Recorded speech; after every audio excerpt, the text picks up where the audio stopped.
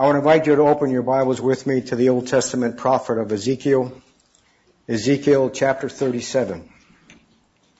We'll be reading the first 14 verses. Ezekiel 37. The hand of the Lord was upon me, and he brought me out in the spirit of the Lord, and set me down in the middle of the valley. It was full of bones. And he led me around among them, and behold, there were very many on the surface of the valley, and behold, they were very dry. And he said to me, Son of man, can these bones live? And I answered, O Lord God, you know. And he said to me, Prophesy over these bones, and say to them, O dry bones, hear the word of the Lord. Thus says the Lord God to these bones, Behold, I will cause breath to enter you, and you shall live.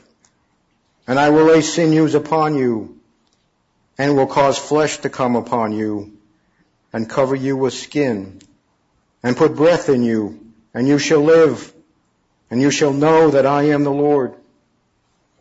So I prophesied as I was commanded, and as I prophesied, there was a sound. And behold, a rattling, and the bones came together, bone to its bone. And I looked, and behold, there were sinews on them, and flesh had come upon them, and skin had covered them, but there was no breath in them. Then he said to me, Prophesy to the breath, prophesy, Son of man, and say to the breath, Thus says the Lord God, Come from the four winds, O breath, and breathe on these slain that they may live. So I prophesied as he commanded me, and the breath came into them, and they lived and stood on their feet, an exceedingly great army. Then he said to me, Son of man, these bones are the whole house of Israel.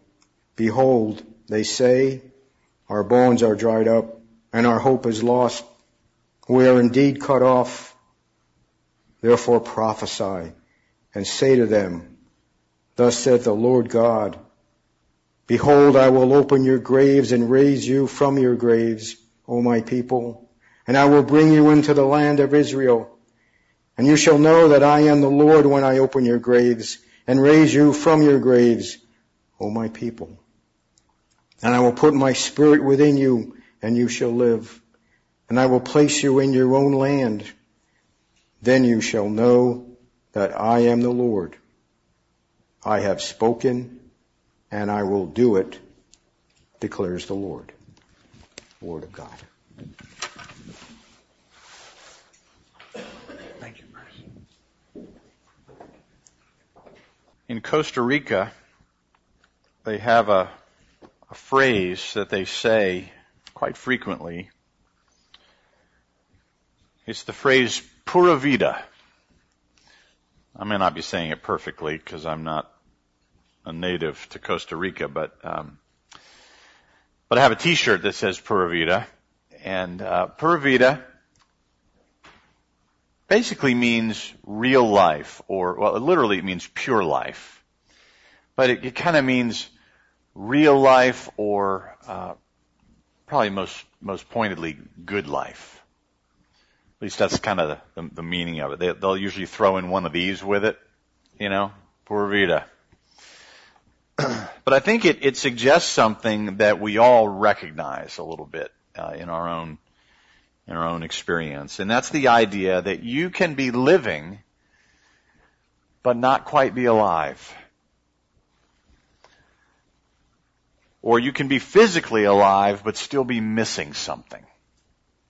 It's where we say, there's got to be something more to this. I find it interesting, too, that in John chapter 10, verse 10, Jesus says, I have come that they might have life and have it to the full, or have it abundantly. Jesus himself seems to recognize that there's an aspect of life that is beyond the mere physical. Because Jesus wasn't saying, I have come to people that are not alive yet. and I've come to give them life. No, he's saying, I've come to these people who are living, but I've come to give them life. Something that touches the soul, something that brings joy and fullness. Something that makes us say things like, I was made for this. This is what it's all about. If you want to follow along on the outline in your worship guide, under the heading of Israel's exile and ours, Ezekiel was a prophet of God to Israel while they were in exile in Babylon. To give you some context, this is the same Babylonian captivity into which Daniel and his friends were carried off into bondage. The reasoning for this time of exile for Israel, aside from the obvious, which is the armies of Babylon came in and conquered Israel, but the reason beyond that is that God had given Israel everything that they had. In fact, everything that Israel had belonged to God. He had blessed them with full access to everything that he had, but even as they possessed it, they didn't own it. By the way, I believe that this is exactly the perspective that we should have with regard to the things that we call our possessions. That everything that we have belongs to God. We're not owners. We're managers. We're stewards. But God is the owner, and he entrusts his resources to us. Well, that was the way it was in Israel. God owned it all, but he had blessed them with access to everything. So consistent with this reality, if Israel rejected God, then they lost everything, because everything was with him. Namely, they lost everything that belonged to God, therefore they lost everything that they had. Some of you were probably a little perplexed by me bringing an umbrella up here because it's a beautiful day outside, and you're wondering, is Dan neurotic? Is he just always afraid of that it's going to rain and he has an umbrella? No, that's not it at all. But I wanted to kind of illustrate something that we recognize. I apologize to those of you who are superstitious. I'm not. So, but have you ever tried to walk with two people under an umbrella? We do it. Some of us have become more proficient at it than others, but it's not that simple. It's not as difficult as a three-legged race, but it has some of those dynamics to it, right? I mean, you kind of have to be together. If you're romantically involved with the person who's with you, it's easier because you can put your arm around them, and then it kind of feels like you're a unit. But if Dick Skinner and I were trying to share this umbrella, you want to come up here and share this umbrella with me, Dick? So Dick and I are up here, and well, no. No. This is my umbrella. You just ride with me. See, this is the way it works. But see, isn't that what we want to do? We come up and we're like, hey, cool. I want to hold on. I want to control this thing. But see, here's how it works. This is my umbrella. I'm holding it. But I am happy for you to be here with me, Dick, and to stay dry with me. All right. So you want to go for a little walk? Okay. Okay, let's walk. All right. So, what happened? I went that way, you went that way. Well, if you want the benefits of being under my umbrella, Dick, you're going to have to stay close to me. Yeah. Thank you, Dick, for. But you see, you notice. You know that, right? You know that if you want the benefits of the umbrella, you have to stay close to the person holding the umbrella. I was goofing with him, and I bobbed when he weaved, and that's the way it worked. But the same thing happened with Israel and God. In spite of all God's warnings, Israel turned away from God in their bloodshed, in their idolatry. And so they moved away from God, and when they moved away from God, they moved away from all his benefits, all his blessing. And so now they're in exile. And not only have they lost their land and their possessions, but they were also losing their national identity. Their hope had always been in the promises that were made by God to Abraham, that all the nations of the world would be blessed through them. They may not have fully understood what all that meant and what that was going to look like, but they had this hope that God was their God, they were His people, and God was going to bless those who blessed them and curse those who cursed them, and all the nations of the earth would ultimately be blessed through them. And so this was in large part their motivation for maintaining their identity as a separate nation belonging to God. But now they've been cut off. And the imagery of the dry bones is a metaphor for Israel now. God is telling them that they are as those who are cut off from the land of the living, which is not the language of blessing, but actually it's the language of covenant cursing. It's if you keep my commandments, if you follow me, if you walk with me by faith, then I will bless you. But if you don't walk with me, if you turn away from me, if you don't follow me, then you will be cut off. And so they may not feel dead. They're still breathing, but as a nation, they're dying. They're being assimilated into other cultures, and soon the nation's identity will be no more.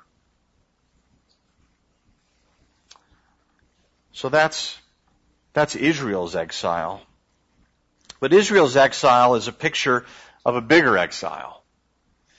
If you remember back in Genesis chapter 3, in Adam and Eve, the entire human race was exiled from the Garden of Eden.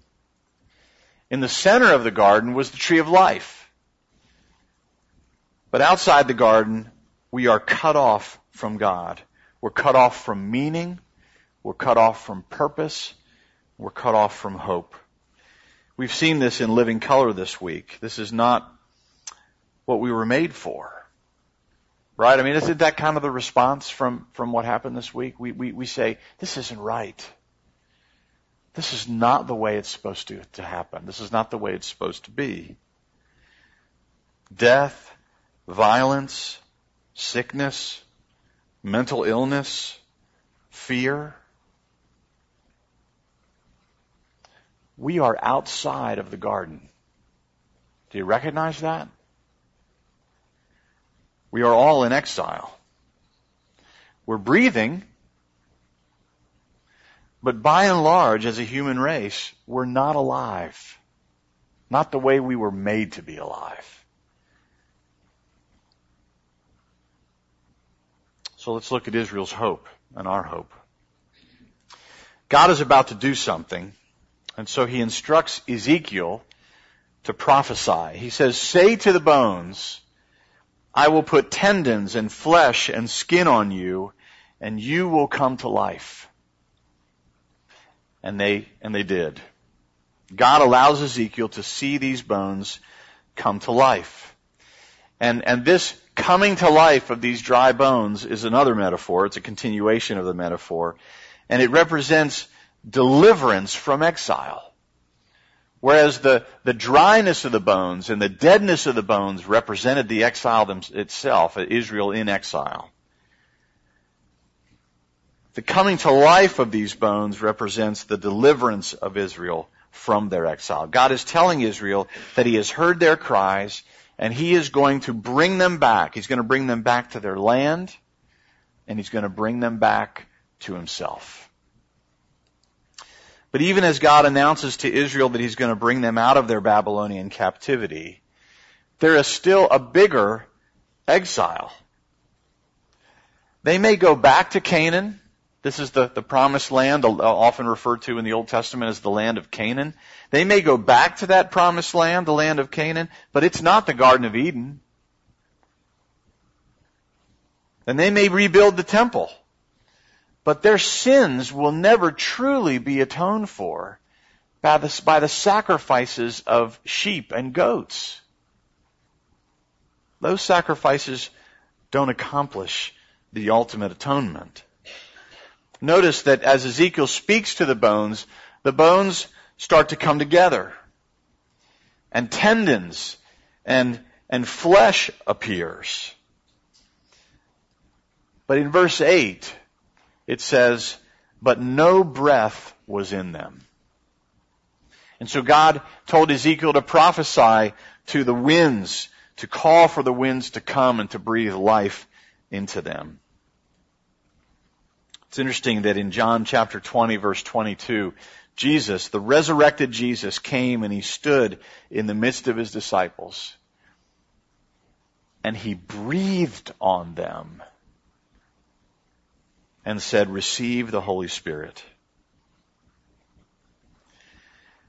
If God bringing Israel out of exile in Babylon was all that was needed, then Jesus did not need to come. You ever thought about that? If all they needed was for God to bring them out of Babylon, bring them back to the promised land and say, okay, you're with me now, we're good, then Jesus didn't need to come. And if all that Israel needed was to be restored to the promised land and to have a rebuilt temple for sin offerings, then Jesus didn't need to come. They could sacrifice sheep, they could sacrifice goats. If that was good enough, if that was all that was needed, then Jesus didn't need to come. But Israel's exile was a picture of a bigger exile. And God's deliverance of Israel out of Babylon was a pointer to a bigger deliverance. A deliverance that was still needed. And when Jesus was raised from the dead, and he breathed on them, saying, receive the Holy Spirit, I believe he was intentionally hearkening our minds back to Ezekiel, saying, I am bringing you out from the ultimate exile. Not just the temporary exile of Israel in Babylon, but the exile that you and I experience because we are born into sin and death. The world says that death is natural, that it's normal. But Jesus' resurrection from the dead says that death has been swallowed up in victory.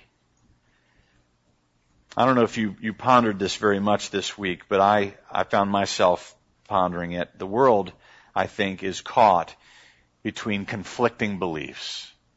I'm not trying to make some broad overgeneralization the way everyone thinks. It's not like everybody thinks the same thing. But I think there is a tendency for many people in the world, on one hand, to think that death is normal. When older people die, we don't consider it to be a tragedy. I'm not trying to be insensitive to people who have lost family members in their older age. But by and large, we don't consider it a crime when people who are older pass away. When people that we don't know are killed in car accidents, it's unfortunate. But it's not rare. We don't view it as this emotional trauma for us when people that we don't know die in a car accident.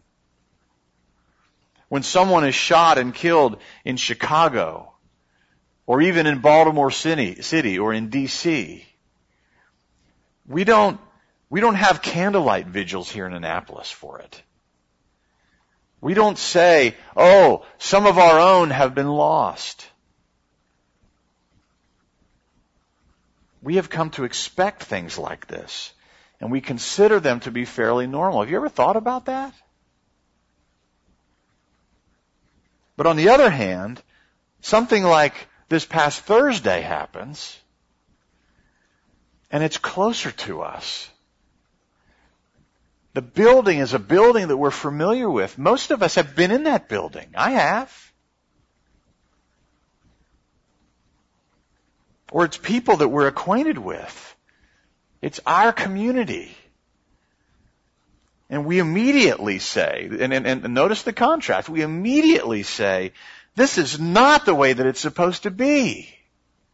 You see the contrast, the conflict? On one hand, we say, oh, this is normal. Happens all the time. We've come to expect things like this. And then all of a sudden you have the same thing essentially, but it happens right here for us. And we say, this is tragic. It grieves us, and we all feel it. So which is it? Is it normal and unremarkable? Or is it tragic and contrary to what we were made for? If there is something in you that says that this can't be okay, that this can't be normal, I would suggest to you that that is the voice of God. Because it's not what we were made for.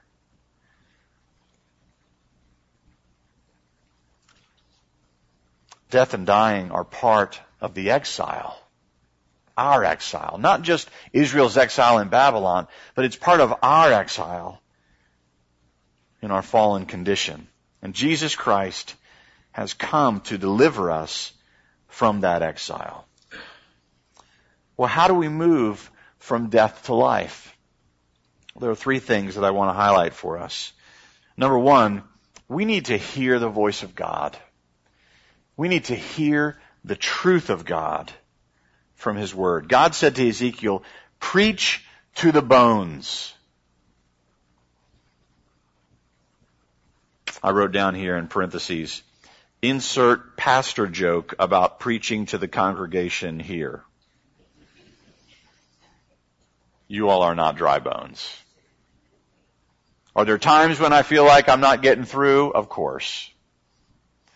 But it's probably more about my communication than it is about your attentiveness. But seriously, God could have brought these bones to life any way He wanted to. He could have. He didn't need Ezekiel to do it. You find it interesting that God wants to bring these bones to life, but He says, tell them to come to life. If I'm Ezekiel, if there's a part of me that's probably thinking, why do you want me to do it? I mean, you're God. You could do this. He didn't need Ezekiel to tell the wind to come and give breath to these bones. And God doesn't need me, and He doesn't need Bruce, and He doesn't need anyone else to bring people from death to life, to work in people's lives, to give people abundant life. But, generally speaking, that is how He works. We need to hear the truth of God's Word, primarily from the Scriptures, in order to come from death to life. Why? Because that just seems to be the way that God has ordained it. Can He do it another way? Of course He can. But by and large, that's the way He works. He works through what Paul in the New Testament calls the foolishness of what is preached. And I think that's what he's saying. He's saying it seems silly that God would choose to work this way. He doesn't need us. But He chooses to work that way. So we need to hear the truth from God, from His Word. Secondly, we need to understand the gospel. We need to understand that it is our sin and it is our sinfulness that has us here in this exile. That those dry bones are a picture of us. That we are not just sick. We are not just occasionally weak. But we are dead. In Ezekiel chapter 36, just the chapter ahead of this, God says that what you really need is for me to take your heart of stone that does not beat and to replace it with a heart of flesh that will hear me, that will respond to me. Ephesians chapter 2, Paul says, you were dead in your transgressions and sins in which you used to live. So we're not just weak, we're not just sick, we're not just occasionally uninspired. In our natural condition, we are dead in our trespasses and sins. And we need to understand, secondly, that Jesus Christ was cut off from the living so that we could be restored to life.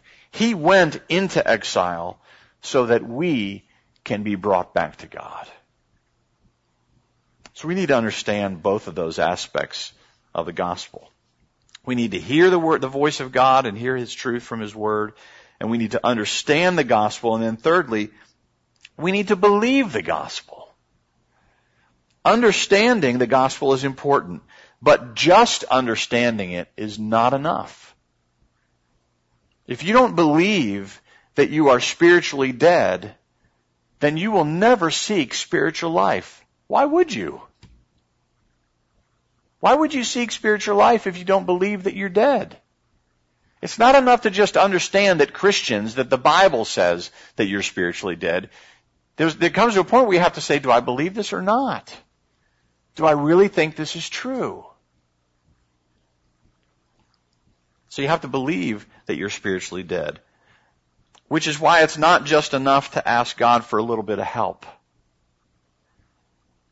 When you're injured, you don't tell the paramedics how to help you. I know I'm kind of mixing my metaphors now, but if you're injured, you don't tell the paramedics how to help you. You entrust yourself to their care. Because you know that you can't save yourself. And that you need what only they can provide for you. So believing the gospel starts with confessing that you need what only God can do.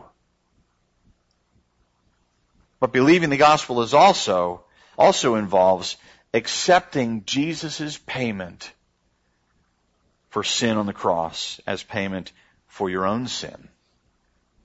And I think this is very important that we believe that Jesus' death on the cross is payment for your own sin, that it's your sin that he died for, and that his death has truly paid for your sin. I'm intentionally trying to push both of these points. That it's your sin that he died for, and that his death fully paid for your sin. Many Christians tend to believe one or the other. We either say, yeah, I believe that there is sin. I knew that Jesus needed to die for sin, but I'm not so sure that it's my sin that he really needed to pay for, because I'm not sure I was really that bad. And so doctrinally we say, yes, Jesus died for sin. I'm a Christian.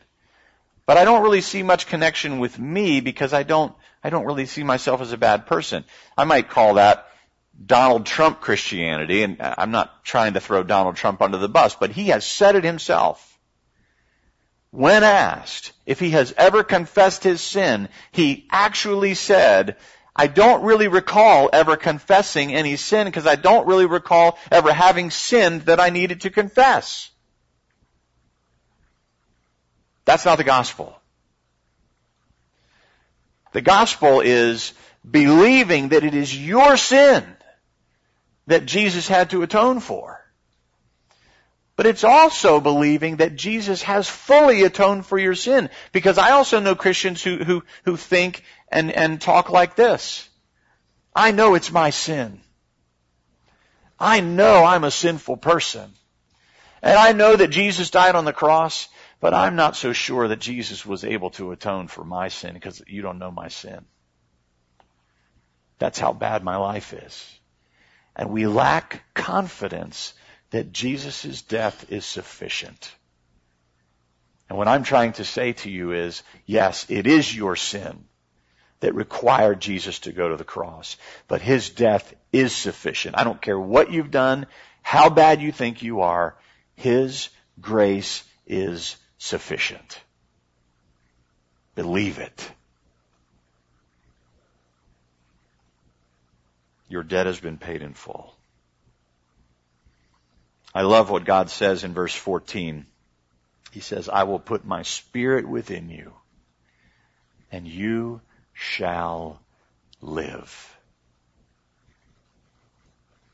Let us pray now and prepare our hearts to come to the Lord's table. Father, we need you. We are in exile. These bones are us in our natural condition. We need you to come and do for us what only you can do. We cannot rescue ourselves. We thank you so much that in your great love for us, you sent your Son. And it was for our sin that he went to the cross. And his death truly has atoned for our sin. Help us to understand these truths Help us to believe these truths and to put our faith in you. We pray in Jesus' name. Amen.